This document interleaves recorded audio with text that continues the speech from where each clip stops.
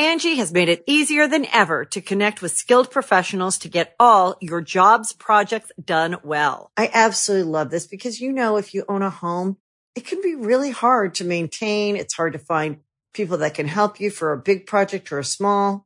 Well, whether it's in everyday maintenance and repairs or making dream projects a reality, it can be hard just to know where to start. But now all you need to do is Angie that and find a skilled local pro who will deliver the quality and expertise you need.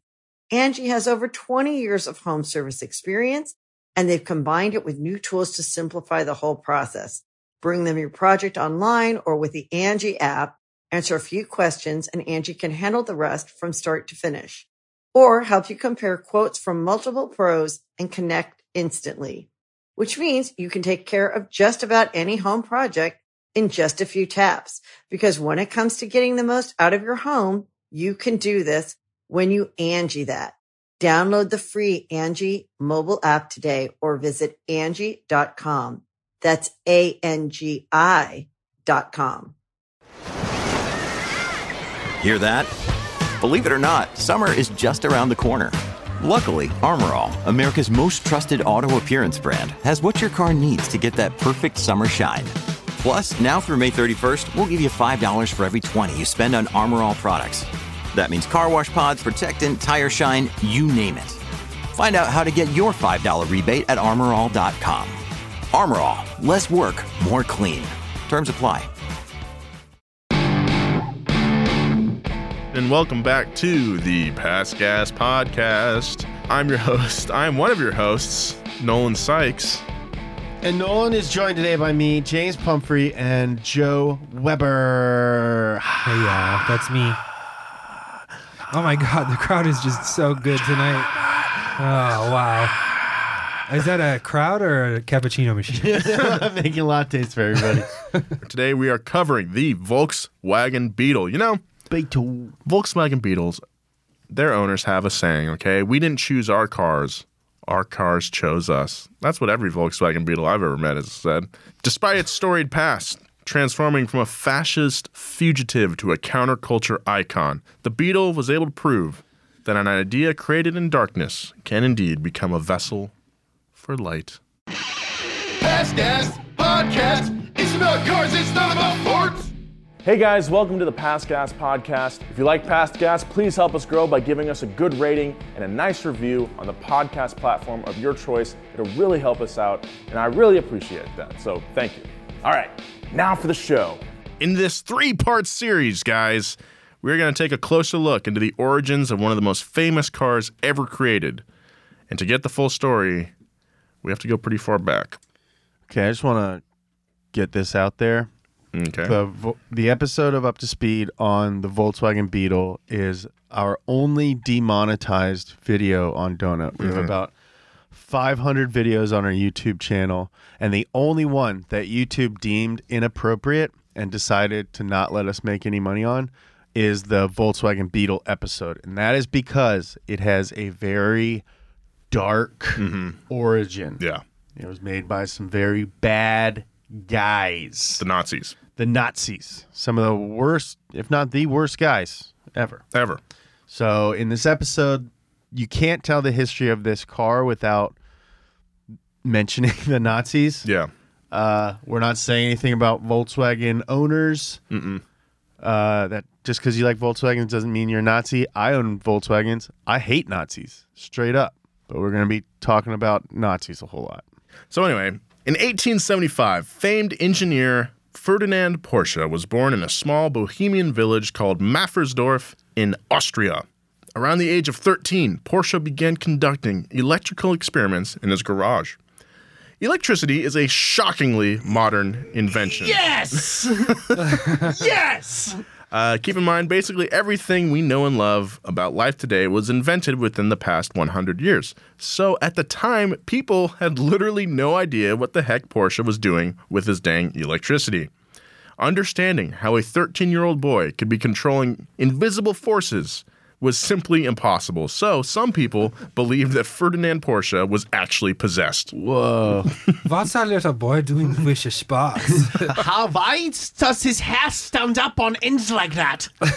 In reality, he was just a teenager who was fascinated by electricity and the chemical process that allowed batteries to function. How nerdy was this guy? Not that I'm putting down engineering nerds. Love you guys. One of our Mitch, one of our grips that we use a lot for bumper to bumper. He sets up all of our lights, makes sure the show looks pretty. His son is 8 years old, and Mitch bought a 3D printer. Whoa. The kid knows how to use like CAD software. Wow. He's got like a terrarium in his room. Whoa. And there's one more thing. Kids now are so much smarter than us. Yeah. I'm dumb. It's insane.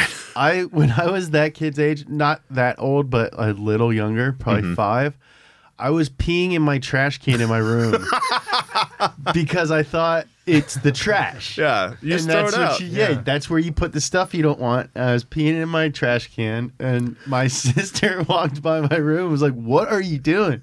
I was like, "You don't do this? I thought everyone does this." Did you empty it as well? Mm-mm. No, just had the pee in the room. Just like peed in the room. When I was a kid, one of my favorite things to do is go out to the backyard and put dirt on my face and pretend I was a caveman.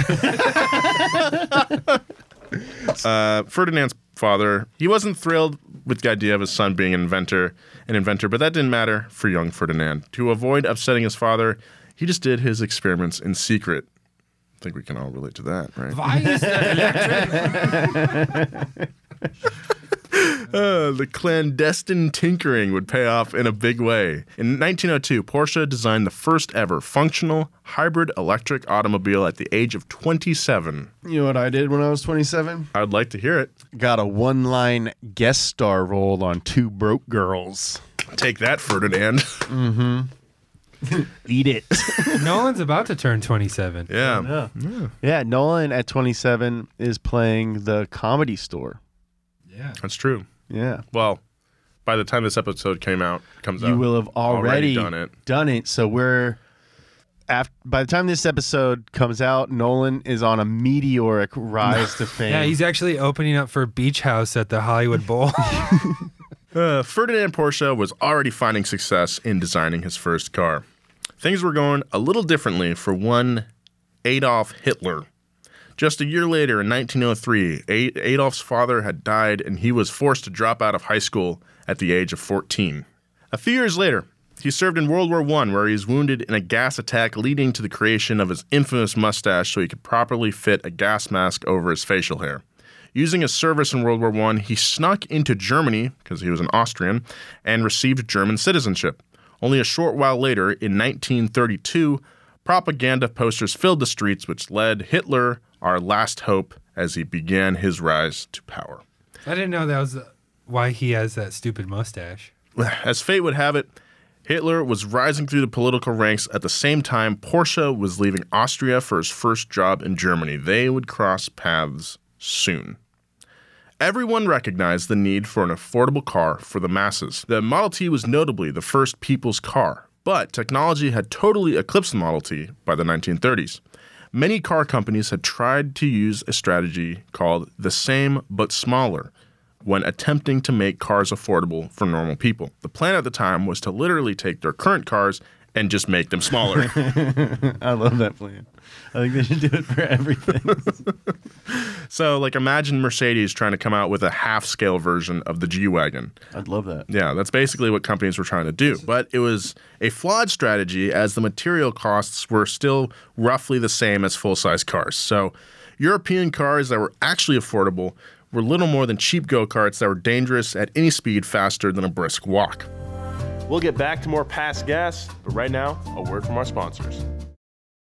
Angie has made it easier than ever to connect with skilled professionals to get all your jobs projects done well. I absolutely love this because, if you own a home, it can be really hard to maintain. It's hard to find people that can help you for a big project or a small.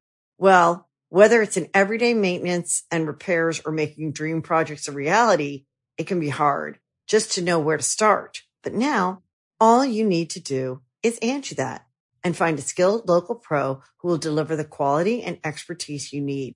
Angie has over 20 years of home service experience, and they've combined it with new tools to simplify the whole process.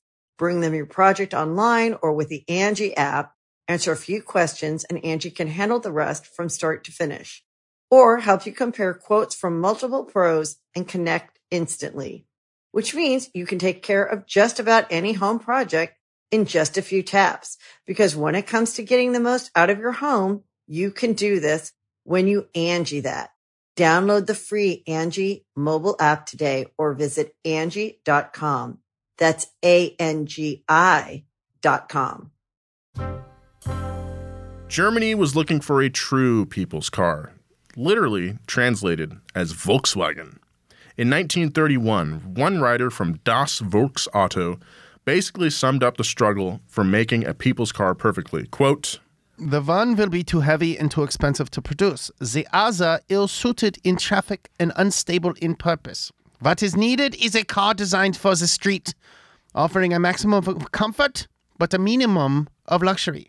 Ferdinand Porsche realized this as well, and at the age of 55, decided to open a business himself and attempt to accomplish such a monumental task. He assembled a team of the best German-speaking designers and engineers and opened his own company in Stuttgart, Germany. While he didn't have much capital, he was globally known as an automotive genius, so he was able to accomplish this with clout alone. Gotta have that clout. Yeah, clout is basically my number one currency. Yeah.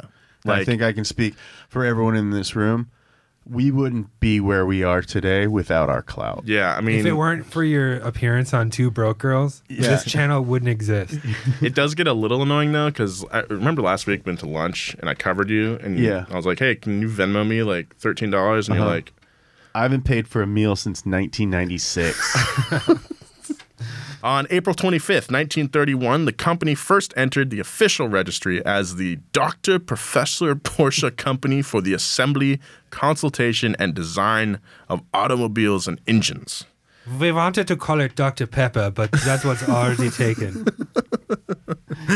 Ferdinand Porsche had made a name for himself in racing, but the creation of a people's car was always a personal passion of his. It wasn't long until Porsche began drawing up designs for the first Volkswagen. In 1931, he was commissioned by a private motorcycle company and began working on the Project 12. Motorcycle sales were going down, and this company wanted to diversify their portfolio a little bit. Project 12 was the first project ever for Porsche that was neither a small luxury wagon or a small racing car. The designs immediately took on the familiar Beetle shape, and it was powered by a 5-cylinder, 1,000cc radial engine that made 25 horsepower. Radial engine like an airplane? Like an airplane, yeah. Whoa. The first prototypes were road tested in 1932.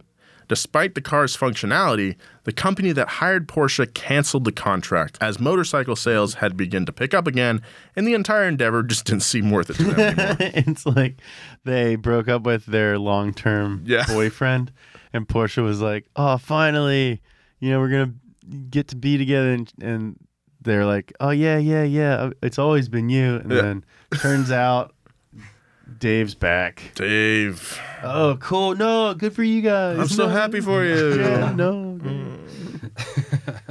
All right, so that whole thing was okay for Porsche, though. Motorcycle manufacturer NSU, another company, immediately swooped in to take their place.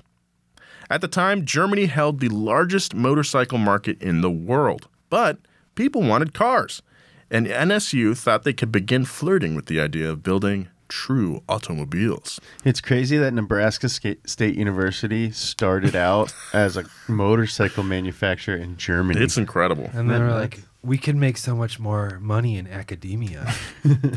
This new project was dubbed Project 32 as it began in the year 1932. A pattern was beginning to form, though, and NSU decided to stay purely in the motorcycle market and bailed on the project. The fact that NSU pulled out didn't hinder Porsche's spirits, though. He seemed like a pretty upbeat kind of guy. Project 32 had allowed him to alter and innovate his previous designs, bringing him one step closer to the future Volkswagen he had been dreaming of. In just a year and a half working for himself, he had already made more progress on designing his dream people's car than he had made in the previous 10. So overall, he was pretty stoked. Meanwhile, on February 11th, 1933, less than 2 weeks after coming to office, Chancellor Adolf Hitler did something no other German chancellor had ever done. He attended the Berlin Auto Show. It was no accident that the theme of the show that year was the will to motorization, which, now that I read it aloud, sounds very foreboding and evil. Mm-hmm. Okay, so Hitler had a plan. Quote, "The motor vehicle has become, next to the airplane, one of humanity's most ingenious means of transportation. The German nation can be proud in knowing it has played a major part in the design and development of this great instrument." He immediately punctuated that remark by saying that Germany had fallen behind in the market, and now it was, of course, his time to fix it. It was actually at this auto show that one Joseph Ganz appeared with his own prototype Volkswagen, the Standard Superior. Ganz is especially unique in the story because his designs over the 5 years before the auto show helped influence both Ferdinand Porsche and many others with their attempted Volkswagens. Hitler himself expressed serious interest in the prototype vehicle during the show. Despite providing revolutionary designs that contributed to all future Volkswagen Beetles, Joseph Ganz's name is almost completely absent from any history books. Due to his Jewish heritage, Ganz was arrested, persecuted, and forced to flee the country of Germany while his name was scrubbed from basically all records and was forbidden from being associated with the term Volkswagen altogether. So, Porsche basically stole the design.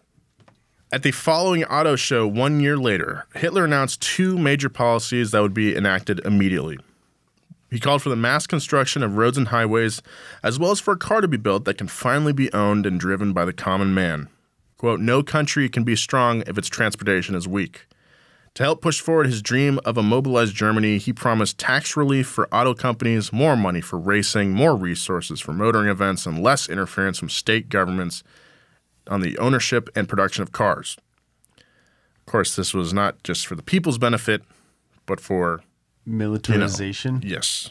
This is what kicked the US's highway system into high gear too. They were like, "Oh shit, like we need to get, missiles across the country if we need to." An arson attack on the Reichstag allowed Hitler to make a sweeping power grab. He officially made himself Germany's Führer. He hurried changes in transportation and passed the Reich Automotive Law in the summer of 1933, removing German states of any responsibilities concerning the ownership and production of automobiles. And soon after, the construction of the first Autobahn began. So he's just like, I'm a dictator now. Yeah. It's like, turns out, I'm king. To gain public support, the idea of national progress was tied directly to the innovation in transportation.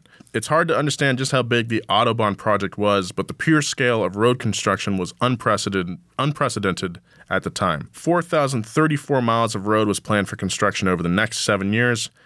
But like so many characteristics of the Nazi Party, it was the idea that mattered most. The Nazis spoke of these roads as, quote, monuments. In fact, one announcement titled "Not Roads, but Works of Art" read, quote, "Nothing is to cramp or delay you in your swing from one horizon to the other. The highways will sparkle like stone in an artfully wrought ring." The construction of these roads was essential for Nazis to gain the power they wanted, but they needed the public support behind it. We'll be right back with more of this story, but first, a word from our sponsors. It should be obvious that the roads were really intended for an advantage during wartime, but people were too busy to really think about that part. For a while, Germany was actually looking really nice as long as you didn't look any deeper than the surface level. Surprisingly, of all of Hitler's rhetoric, the Volkswagen was the one that car makers feared the most. They all loved the idea of mass-producing a car that literally everyone would want to buy, or even better, working with the governments to enforce the necessity to buy them. After all, who doesn't love being both supply and demand? But they wanted the cars they mass-produced to be cheap, like a 3-wheeled covered motorcycle or something. Truly cheap. Manufacturers hated the idea of building a car just as good as the upper-level cars for the price of an entry-level car. They wanted to make money, and Hitler's Volkswagen plan left no room for people to even need to purchase high-end models. Not only did they think selling a good car so cheap was technologically impossible, they also feared the long-term impact of direct government involvement in the automotive market. This was the whole Socialist Party thing, right? Like he's trying to pretend like it's for the people, but it's really kind of just for the war effort. It's so people can say like, hey, look at all this great stuff the government's done for us. It's just, currying loyalty. And it's even like a thing that I think, Nazi apologists or like, pretty racist uncles will say to this day. It's like, well, I mean, they built a lot of roads. Yeah.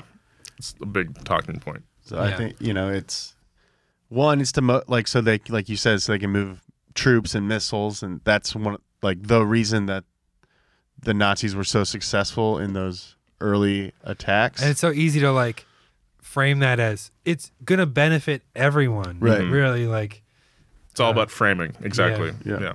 Hitler knew the benefit of the Volkswagen. In an effort to make everyone in the house want a Volkswagen, he even targeted children. He would stock toy stores with model cars to help spark an early interest in automobiles from kids, even ensuring that there's a scale model of his own private limo for them to play with. Despite his lack of formal education, Hitler believed himself to be an expert in the automotive field. He loved appropriating others' idea as his own, like Joseph Gans's design, and rarely accepted advice, especially if the advice came from a non-Aryan person.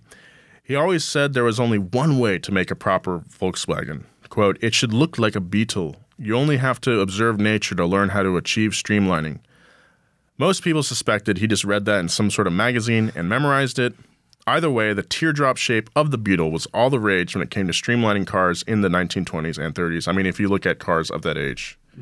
They're like, oh, we can't have boxes on wheels anymore. Right. It's like the sleek. And yeah, that looks like air flows over it. My favorite thing to do right now, not my favorite, this is the only thing I like to do, is go on Craigslist and type the maximum year as like 1950 and just find how many old cars are out there. And it's like super fun. That's fun. Yeah. I like typing random things into Craigslist. Like yesterday I searched street legal. Oh, yeah. Because like you don't list it as being street legal unless it's barely street legal. Yeah, I love that. Yeah. That's amazing. In May of 1933, Hitler promised 1/3 of the newly allocated 500,000 Reichsmarks racing budget to Porsche. Oh no. He had been an admirer of Porsche for a long time, closely following Porsche in racing. About a year later, Porsche and Daimler dealership owner/friend of Hitler, Jacob Werlin, were invited to a private meeting with Hitler in an upscale hotel in Berlin. Hitler had caught wind of Porsche's desire to create a new kind of car accessible to everyone. He shared with Porsche his desire for a four-wheel drive, 30-brake horsepower car powered by a 3-cylinder air-cooled diesel engine. There's one limitation, though, that kept the people's car from reality. For years, it was the price. Hitler claimed that the average German citizen was incapable of saving more than 1,000 marks, about $2,500, at the time, so the price of the car could not exceed that value. Porsche agreed to the initial planning of the project. In the coming days, he prepared a detailed plan that incorporated every design element Hitler had asked for. The document would later be known as the Exposé. This contained the most accurate and precise rendering of Porsche's Volkswagen to that date. Porsche wrote, quote, "In my opinion, a people's car does not have to be a small car with its dimensions, power output, weight, and etc. being reduced in the misdirected manner adopted for previous efforts in this area. For me, a people's car must be a full-scale, practical model that can stand comparison with any other car intended for day-to-day use. To create a people's car, I believe that a fundamental new approach has to be adopted." So that's just a long-winded way of saying like, let's try something new. Yeah. Hey, let's think out of the bun. It was that fundamental new thinking outside the bun approach that would soon lead to the creation of the first Beetle prototype. And that's what we'll pick up next week in part 2 of the Volkswagen Beetle. Yeah, not much fun stuff in this one. No. There's probably a lack of jokes. Probably jokes per Really low count. really low. 'Cause you don't want to make the jokes because you're bummed. Yeah. Everything is just But- related to death. I think the main thing I'm learning from this podcast is everybody's horrible. I don't want to discount how horrible Hitler is, but Henry Ford is horrible. Henry Ford the second, or Hank Deuce is a horrible guy. Enzo Ferrari, pretty bad guy. Evil Knievel. Evil Knievel, Shithead. huge jerk. Smokey Eunuch, problematic. But goes down on his wife. Yeah, definitely. Yeah, definitely. Follow Donut on Instagram and Twitter for all those updates and fun gifs and jokes at Donut Media. If you're listening to this in your car on an audio app, if you don't know, we have a YouTube channel. It's called Donut Media. We put out a video just about every day. Soon it will be every day. That's called Donut Media. Also, if you want to see what we look like doing this podcast, we have a whole channel dedicated to Donut Podcast, brand new. We'd really love you to stop by and subscribe, because it means a lot to us. It's one of the only ways that we can measure if we're doing a good job. That's Donut Podcasts. We'll put a link in the description down here. Follow me on Instagram and Twitter at James Pumphrey. Follow Nolan on both at Nolan J. Sykes. And follow Joe at dark_webinar. Hey guys, guess what? I love you. Be kind. Angie has made it easier than ever to connect with skilled professionals to get all your jobs projects done well. I absolutely love this because, if you own a home, it can be really hard to maintain. It's hard to find people that can help you for a big project or a small. Well, whether it's in everyday maintenance and repairs or making dream projects a reality, it can be hard just to know where to start. But now all you need to do is Angie that and find a skilled local pro who will deliver the quality and expertise you need. Angie has over 20 years of home service experience, and they've combined it with new tools to simplify the whole process. Bring them your project online or with the Angie app, answer a few questions, and Angie can handle the rest from start to finish. Or help you compare quotes from multiple pros and connect instantly, which means you can take care of just about any home project in just a few taps. Because when it comes to getting the most out of your home, you can do this when you Angie that. Download the free Angie mobile app today or visit Angie.com. That's ANGI.com. Grand Canyon University makes earning your degree possible with over 130 academic programs for traditional campus students, with more than 80 bachelor's programs offered online. GCU provides you with the personal support you need, from complimentary unofficial transcript evaluations within 24 business hours to scholarships, academic support, and your GCU graduation team, led by your own university counselor. Find your purpose at GCU. Private, Christian, affordable. Visit gcu.edu.